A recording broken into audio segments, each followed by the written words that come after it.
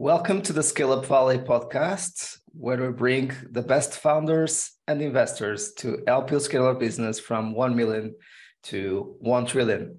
Today's guest comes from Oslo. His name is Sigbjørn, the CEO of Ignite Procurement. Sigbjørn, welcome to the show. Thank you, Mike. It's a pleasure to be here. Likewise. And I love your podcast equipment. So you are one of the most pro guests that we had in the last episodes. Well done. Thank you. And also inspiring me to improve the quality of my audio, and the guests will also be grateful for that. But for the ones who didn't have the pleasure to meet you yet, let us know a bit more about your story and how it was the evolution for you to start up Ignite Procurement. Absolutely. So, I started as a consultant in BCG, and I saw a lot of potential in the procurement industry. So I did a lot of procurement projects, and I saw that same type of analysis was done in the beginning of the project over and over again. But the resource that you created was immense. So it's a lot of potential in the procurement function, and it was underinvested in most of the companies we worked with. Right. That's also the place where I met my co-founder, Børge, which also had similar experience. Mm-hmm. In 2016, we decided to go out of BCG and start our own company, Ignite Procurement. Mm-hmm. And in the beginning, we worked as consultants and worked on no cure, no pay. Got it. A part of what we said for the companies, and we used the internal model to identify the opportunities and analyze the spend. Mm-hmm. And that went very well, but so in order to scale that business, we need to give the customers direct access to those insights so they can do that themselves. Got it. So while doing consulting, we started also to build a cloud-based solution that we launched in the end of 2018. And we recruited also a CTO to join the founding team. Right. And since then, we have been scaling the SaaS business. We have also raised capital, and now we are more than 50 people and rapidly growing. Sounds amazing. So you have raised, you kind of bootstrapped until you were you funded the development of the platform with the consulting work that you were doing, and you both had that consulting background from BCG, where you identified the problem and that it was a big problem and a big pain for the customers, that they were willing to pay for that solution. And after that, you were able to raise the seed round, and recently with 50 plus people, you raised also the A round. How long ago, and what was the size? Yeah, so we raised around 7 million euros in May. Got it. And then we raised the seed round in 2019. Got it. And then we had, as you were saying, we had already had some customers. We have proved that we had a product that the market was willing to buy. So we already have done that by bootstrapping and doing the consulting projects and learned that way. Right. Something that I enjoyed, especially because sometimes we have this. It's super difficult to find a co-founder that we have a great chemistry with, and sometimes we force ourselves, especially because we have this notion that we need to have a CEO and a CTO or a business co-founder and a technical co-founder, and sometimes what we need really is a passion to solve the problem, a gate chemistry among the team, and then we will find out a way to get there, and then we will hire your early employees, and maybe they will be part of kind of the extended founding team, and in that sense, you'll be able to ensure that you have the key roles represented on the table. But if you would have to have everyone from the beginning, it would be almost impossible, and we need to be we need to understand that sometimes it is difficult to have all the rules that we need from day one, and it should not discourage us to keep going and to start it, right? Yeah, absolutely, I agree. And in the beginning, when we start, we didn't know that we were going to end up as a SaaS company. That's the advantage. But as a consulting, and so there is so a big potential in the procurement function. It's, as I'm saying, a underinvested function. It's also underinvested in terms of digital tools, and the data is typically flowing in different systems. So they need a system to gather the data, clean it, categorize it, and provide insights based on it. And that's where we saw a big opportunity, and then went from a consulting company that went well, but to become a SaaS company, because we saw a bigger upside potential there. Right. And even on that sense, I think that's a good point. We are seeing more and more consultants and people from the consulting industry starting companies nowadays.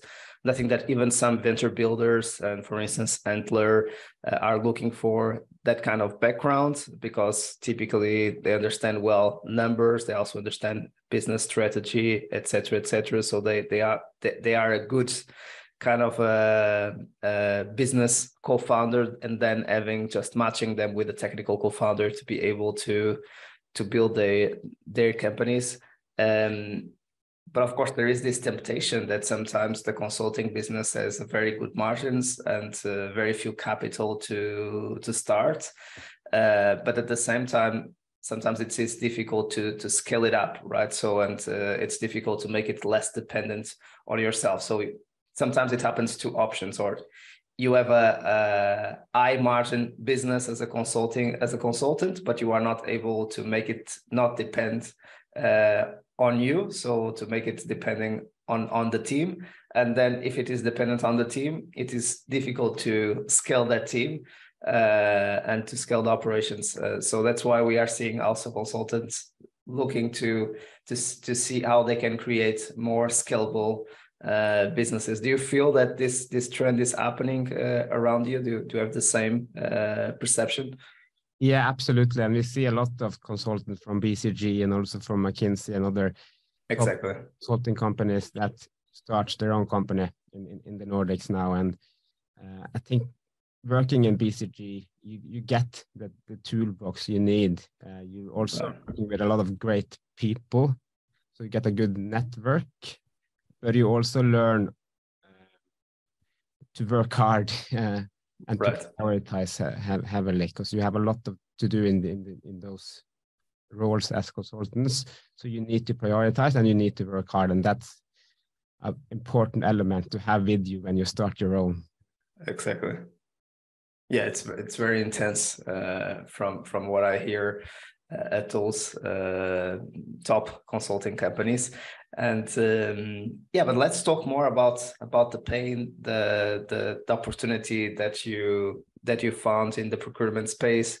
Typically, it's not a very sexy space, and I know that you have a passion that procurement should have more a seat at the table. Nowadays, with the regulation on sustainability, there is also an emergence of that role becoming more and more important, and that need becoming more and more important.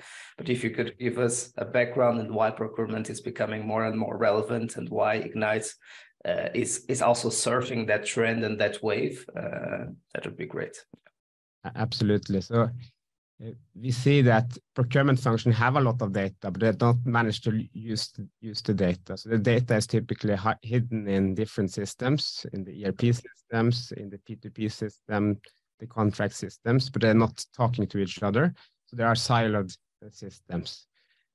So what we want to help them is to leverage this data, so they can get the clarity they need to take responsible decisions. And also with responsible decisions, it's with the regulation that you mentioned coming in, it's also linked to the sustainability part. Because nowadays, it's not only focusing on cost. Cost is an important element, of course, but also customers demands a more sustainable supply chain, and also regulation coming in and push from both governments, banks, investors, and so on, that you need to have control of your supply chain. We see that managing to use data to take data-driven decisions is more important than ever. And if you look what's happened during COVID, a lot of companies lacked this transparency, which made it hard to find goods and services. And with the Ukraine war, you had the same thing. The prices increased a lot, but it increased the focus on procurement and the importance of procurements. They got a seat at the table. But now they also need to get the money they need in order to get digital solutions so they can get the full potential out of the function. And luckily, we start to see that the procurement functions start to attract more talent, also get the budgets they need in order to digitalize. And Ignite, of course, we want to ignite procurement, and we want to be part of that journey.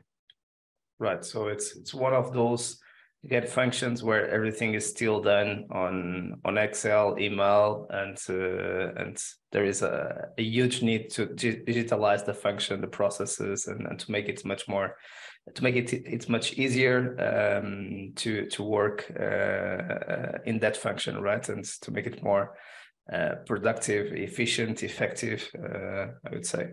Yes, absolutely. I think Excel is the most common used tool in the procurement function. Yeah, always the biggest competitor of SaaS solutions. Yeah, the old Excel.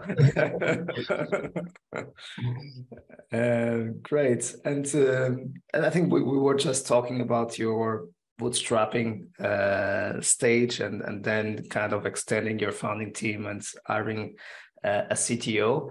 Any tips there because it's a very critical decision, especially the first hires of any startup are critical, and especially a technical person when both founders didn't have a technical background. So any tips for other consultants, other business people that have a good chemistry with each other and are now looking to hire a technical person for their teams that didn't join since day one?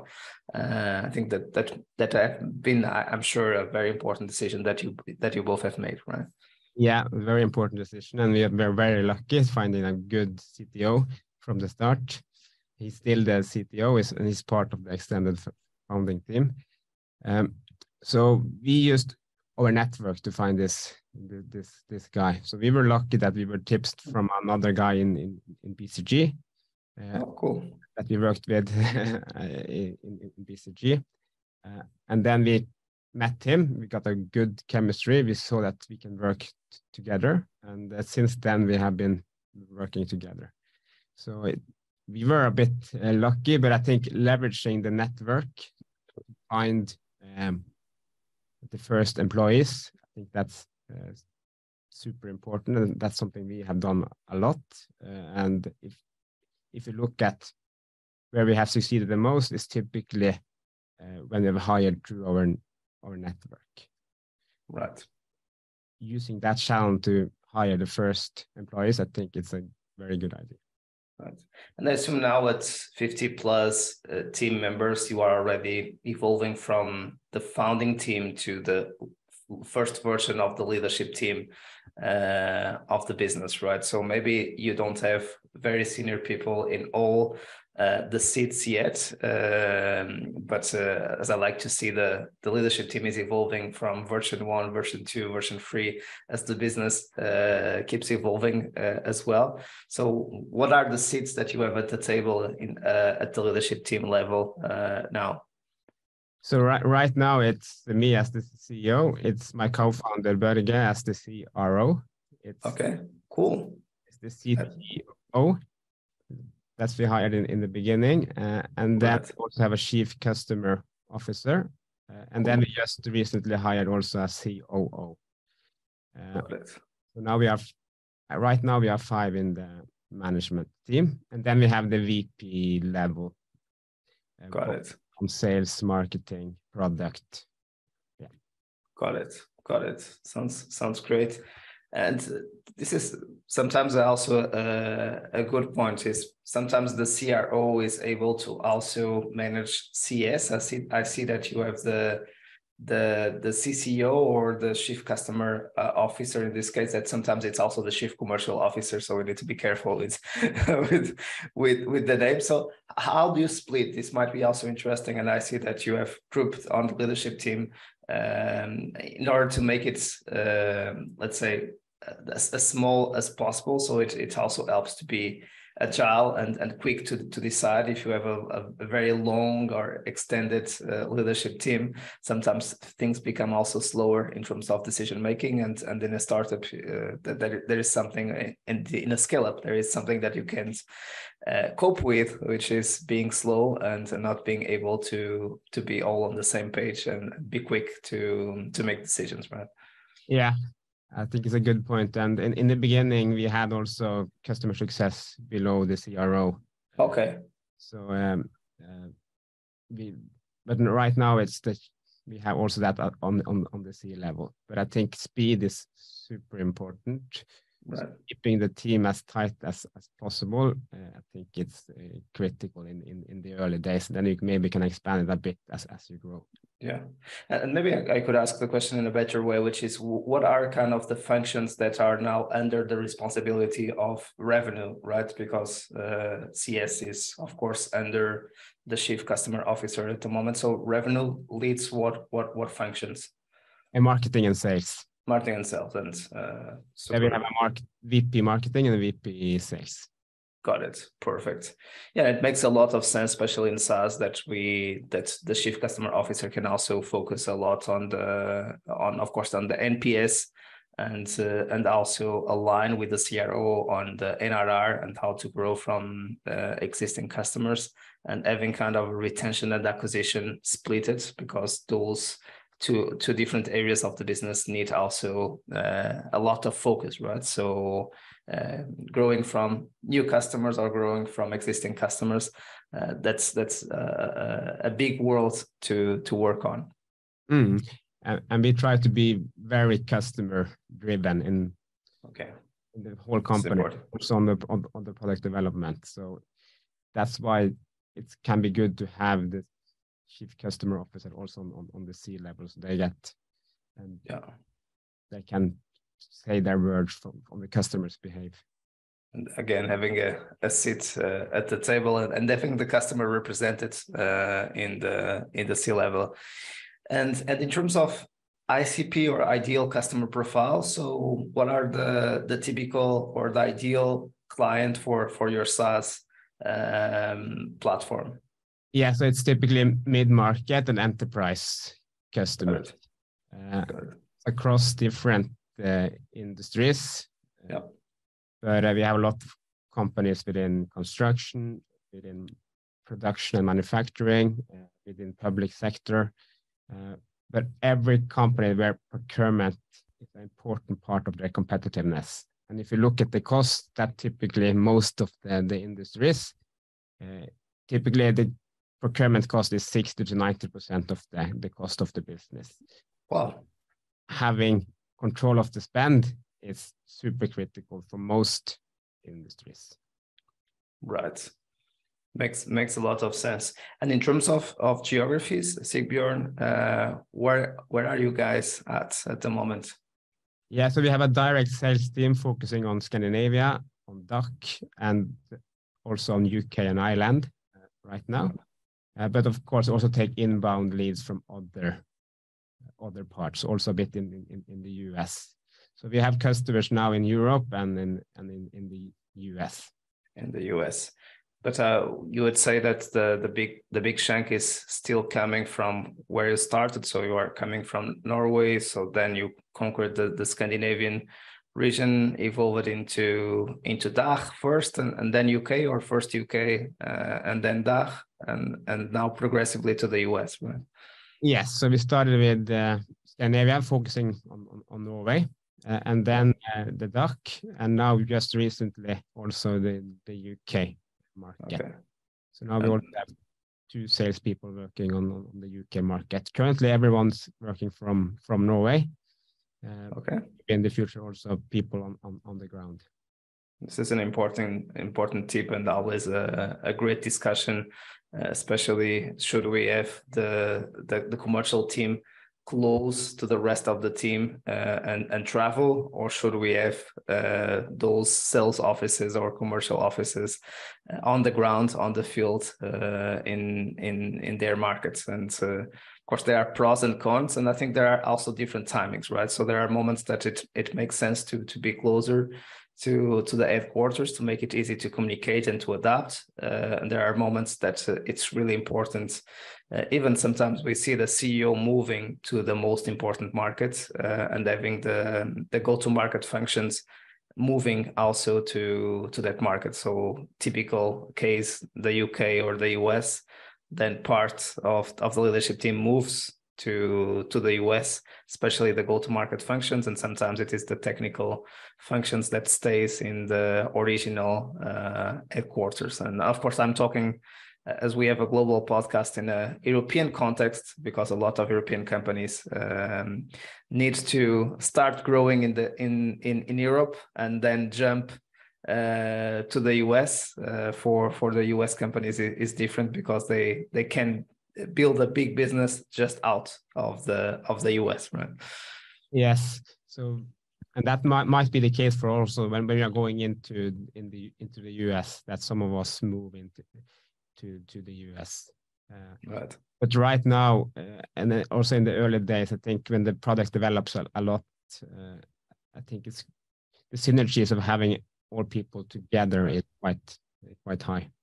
We should not underestimate the importance of communication and being able to always be on the same page. We know that there are a lot of companies nowadays that are able also to have amazing remote frameworks and to be able to make it happen. But of course, in an organic way, in the face-to-face way, it is always easier, right, to make it happen.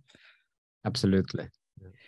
Cool. And any lessons from a go-to-market perspective now that we understand a bit your ICP, so that you are serving mid-markets, enterprise, sector agnostic, and then the geographies that you are going through. Any comments on outbound, inbound partners, PLG or product-led growth for the ones who are not familiar with the terminology? And any lessons learned in terms of go-to-market? I think this is one of the critical components, both on the starting up stage, but especially on the scaling up stage, having those channels working, right? I think in the early days and going from 0 to 1 million, I think you should focus on one channel. So in the early days, we focused on sales-led, mainly outbound, but then evolving to more channels as we are growing. So now we also have partners, and we are also experimenting with product-led growth. We have expanded the product offering. So in the beginning, focusing on the procurement analytics, also now expanded with some sustainability modules. So both on supplier management and also on the carbon accounting and contract management. And the new modules are better fit for more product-led growth. So here we are now in the days of experimenting with product-led growth with these modules. And on the analytics, we are also focusing on the partners. So we have some partners, some big consulting companies that use Ignite and have that as part of their toolbox. Right. This is really a great point. And again, it's the old mindset about starting up and scaling up, but related to channels. So starting up is always a discovery exercise where we are trying to be able to find product market fit. And it's an exploration exercise. We never know how long it will take and when all the pieces of the business model will tick. But at the same time, the product market fit in one channel will only help us to get into a certain stage of growth. So we need to start experimenting new channels, new ways of growth, new variables of growth, namely new channels, new products, new geographies. And there we need to get back into finding product market fit again. So I really enjoy the way you articulated it. So you are experimenting product-led growth. You are also establishing and maturing a potential partners channel that will kick in and have results in different moments of the growth of the company. But if you don't start it now, maybe when you need it at 5 million ARR or 10 million ARR, you will not have the partner channels to scale, or you will not have the product-led growth engine working to scale. So maybe now you are still more dependent on outbound, but you are already experimenting and iterating and trying to create other channels to make your growth a little bit easier. And I think it's important, and I made this mistake several times, and I learned it, which is to have during the scale-up stage, having a scale-up mindset and a startup mindset combined, doing some bets without losing the focus on what will create the growth in the short term, but never forget that in the midterm, we might need other variables to be able to keep the same speed of growth, right? Yes, no, I agree. So I think going forward, Ignite will use a hybrid model. So both sales-led, both partners, and both product-led. I think if you look 3 to 5 years ahead, I think either partners or product-led will be the biggest channel for Ignite. But today it is sales-led. And here we get more and more from the inbound. So people and companies contacting us. So that's a very important.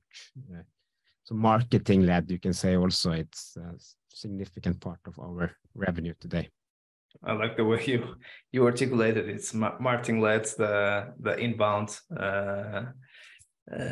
components. And sometimes I like the expression revenue-led. It could be marketing-led, sales-led, product-led, right? It's kind of a revenue-led motion that comes from the different go-to-market functions.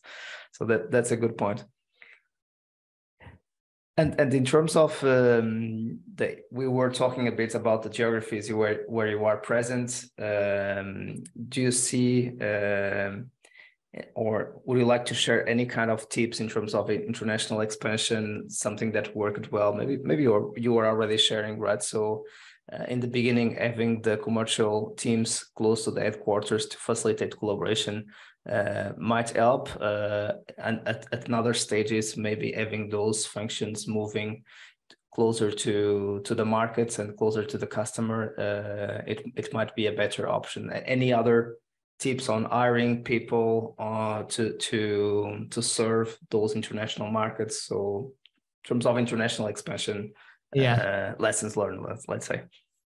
I think in Germany, the language barrier is important. So you need someone that speaks German, especially in the mid-market. There, you need someone that preferably are from the German. Right. But for us, we prioritized having it a German living in Norway, and then we can travel. And then you also had Corona and COVID here, so it was easier with Teams meeting. And okay.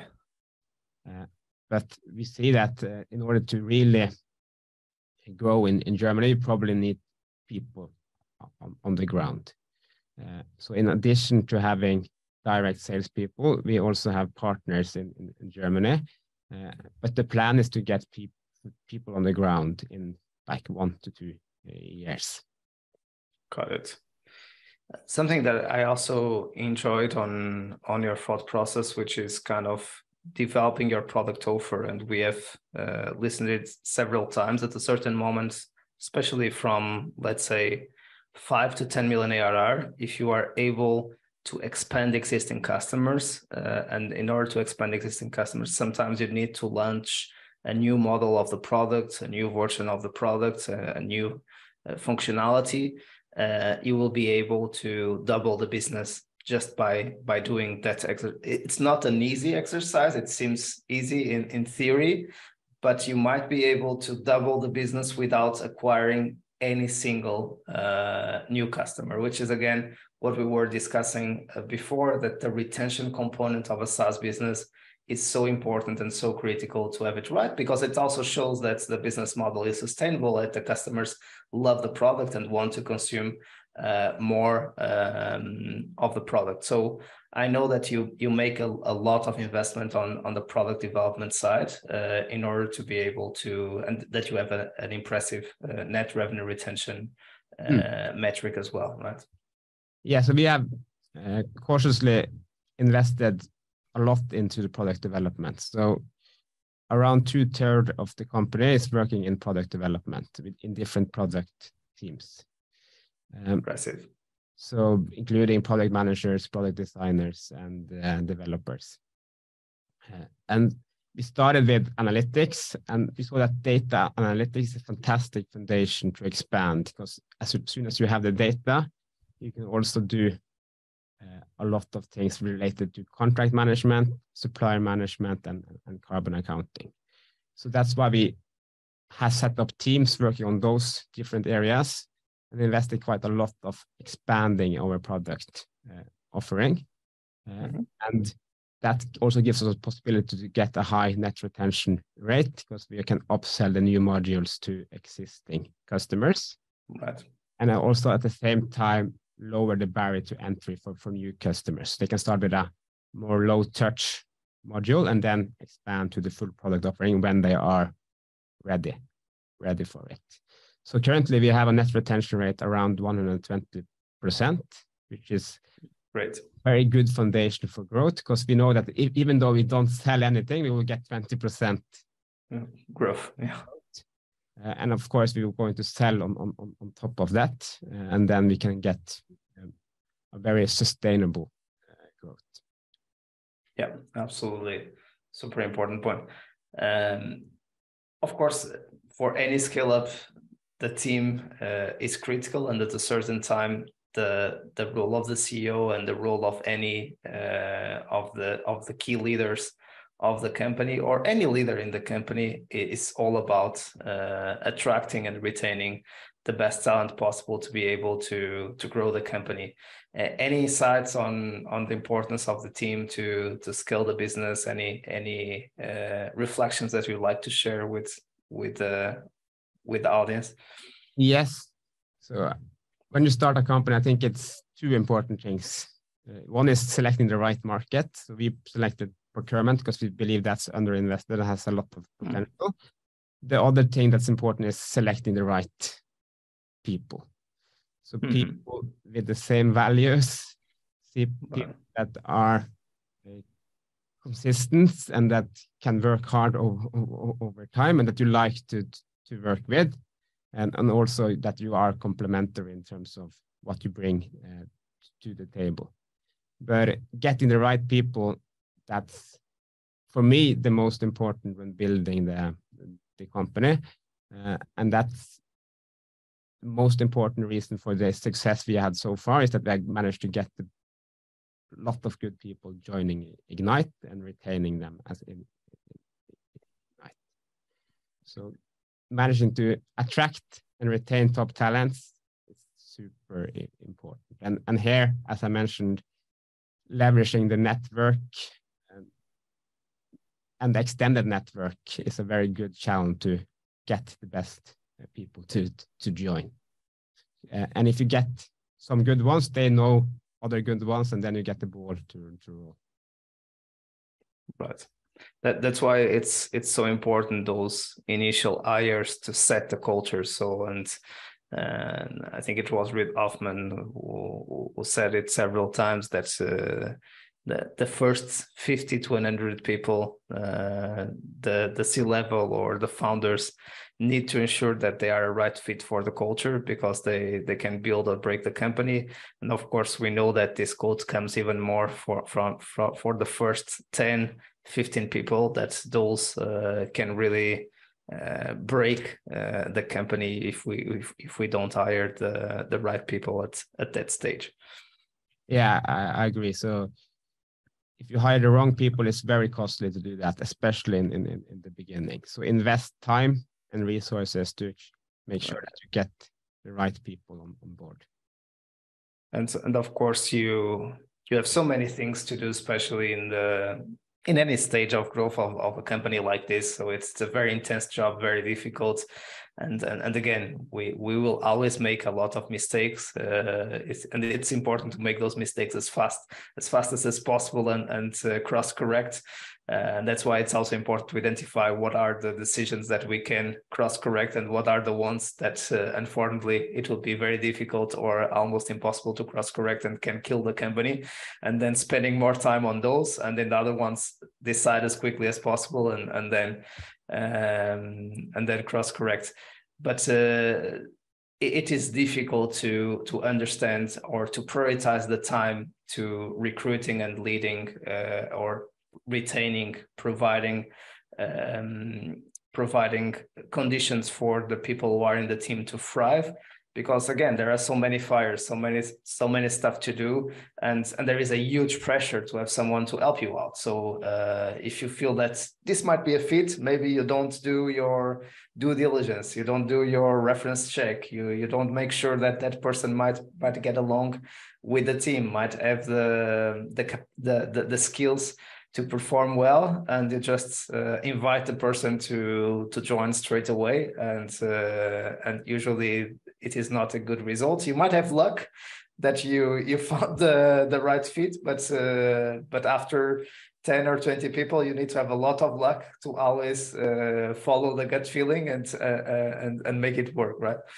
Yeah, and if you look at it from a CEO perspective, you have what's important for you is to set the direction of the company and get the right people to deliver on that direction. And of course, getting the capital needed to be able to right. that direction. And then it's also important for me to make sure that I put aside time to do those things. Right. Love it, the way you said it. Set the direction, ensuring that we have the right people on the right seats. And of course, always having cash on the bank and the capital to be able to grow the business. Great summary of what should be the role of the CEO. And with that, especially with the last components, the capital, what we discussed here a lot about strategy, go to market, also about people.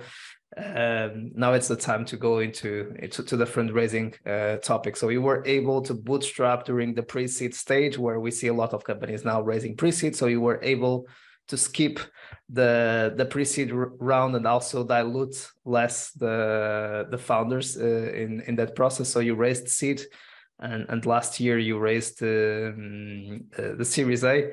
Any lessons for both rounds, or if you want to separate the lessons learned for both that you'd like to share with the ones who are listening and maybe are going through the same process of raising capital for their startups? Yes. So we skipped the first round. So we bootstrapped in the beginning, and capital is very expensive in the early days because you dilute quite a lot. So if you manage to bootstrap or so to get to the next stage without raising capital, that's a very big benefit for you in the long term. It's saving 15 to 20%, 10% in the best case, right? Yes. So if that's possible, it's also depending on the market you are in, of course. Right. Be a good option.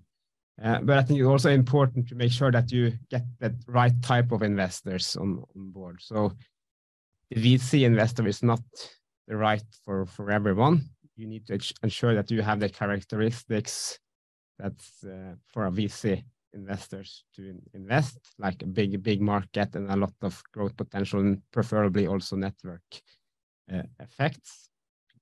A second lesson is that make sure that it's good culture fit within investors that you get on board, because you're going to work with these for in the long term, and it needs to be people that you like to work with and that you can work with over time. So it's the same as getting people on board. You need to have a good fit with them also in terms of working together.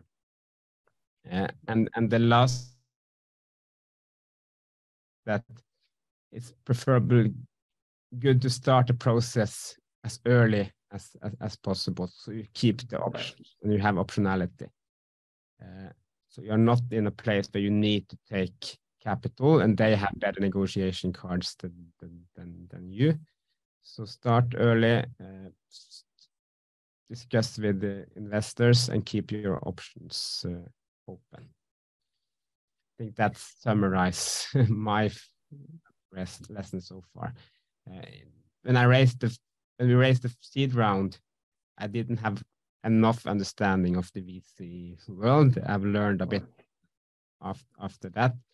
So I probably did some mistakes in the early days, but you learn as you go along also. Even for the ones who know the theory, then making it happen, and with the pressure and the emotional intensity of going through fundraising, sometimes we forget basic things. So we always make a lot of mistakes, even the most experienced ones who have done it 2 or 3 times before, right? So that's a good point, and being humble there as well. Great. And you also said something super relevant, which is related with kind of the same way that when the ones who get credit are the ones who don't need the credit, right? And the same thing about a startup. If you are able to show that you can go break even and you are just raising the capital to accelerate growth, usually those are in a good position to raise capital, and again, non-dependent on raising that capital, which creates optionality, as you were saying. So getting closer to the round in a position that you are able to go break even if you don't raise capital also improves your multiples, the negotiation, and the optionality in that process. And I think that what you said as well is super important, to start as early as possible, but at the same time being able to show the metrics, and that's why sometimes it's not easy to start too early, but at least starting the networking stages and get to know the investors as quickly as possible. And that's sometimes why we say that the CEO is always on fundraising, right? Even if it is not officially raising a round, it's always connecting with investors and talking to investors and getting to know each other, also to ensure that they have that cultural fit that you were talking about, that is super important, that you are not able to realize in 2, 3, 4, 5 meetings when you are trying to close the round. I agree. And for us now, it's, and especially in today's environment in the capital market, it's to have that optionality. So now we have a budget where we go cash flow positive, but we see big opportunities in the procurement space. So it might be that we want to raise more capital, but having the optionality to become cash flow positive on your own is good, especially in today's environment. Super. So fully agreed. And let's go into the last segment of the show, Sigbjørn, where I ask you a quick question and you give me a brief answer, please. So if you'd have the opportunity to have a coffee with yourself at the beginning of Ignite procurement, so let me look into LinkedIn in 2016 when you started bootstrapping, what advice would you offer to your younger Sigbjørn? Yeah, good question. So I think stay focused, not be too impatient. So I think be too early, we broadened the scope before we maybe had product market fit. So staying focused is super important, especially in the early days. And then when you have product market fit, then you can expand and take bets outside the core. But that's a key learning for me. Awesome. What are you the most proud of on your journey so far? I think it's definitely the people that we have managed to attract and retain into Ignite. We have top people, top companies joining Ignite that has brought a lot to the table. And I think that's going to be the most important success factors for Ignite in the future, that they manage to attract those people. Awesome. Worst advice ever received?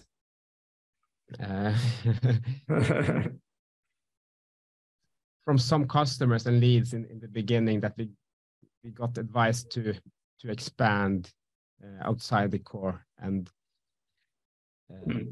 that, I think you should listen to your customers, but you also they don't necessarily have the same objective as you, and the complexity that adds.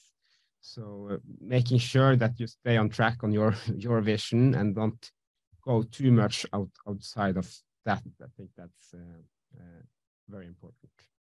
Great one. And now the resources. Your favorite book, and it can be business or non-business. This is much more a segment to get to know our guests. Yeah, so I recently read Ben Horowitz's book, The Hard Things About Hard Things. A classic, yeah.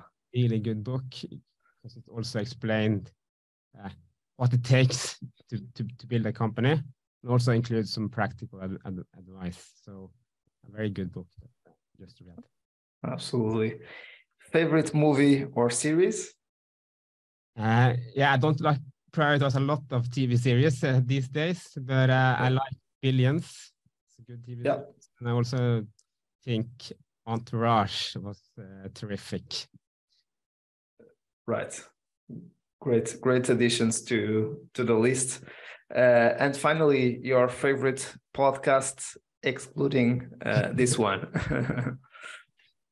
There's a lot of good ones on the podcast front now. So, but one that I've listened to a lot lately is the Diary of a CEO. Stephen Right. Butler.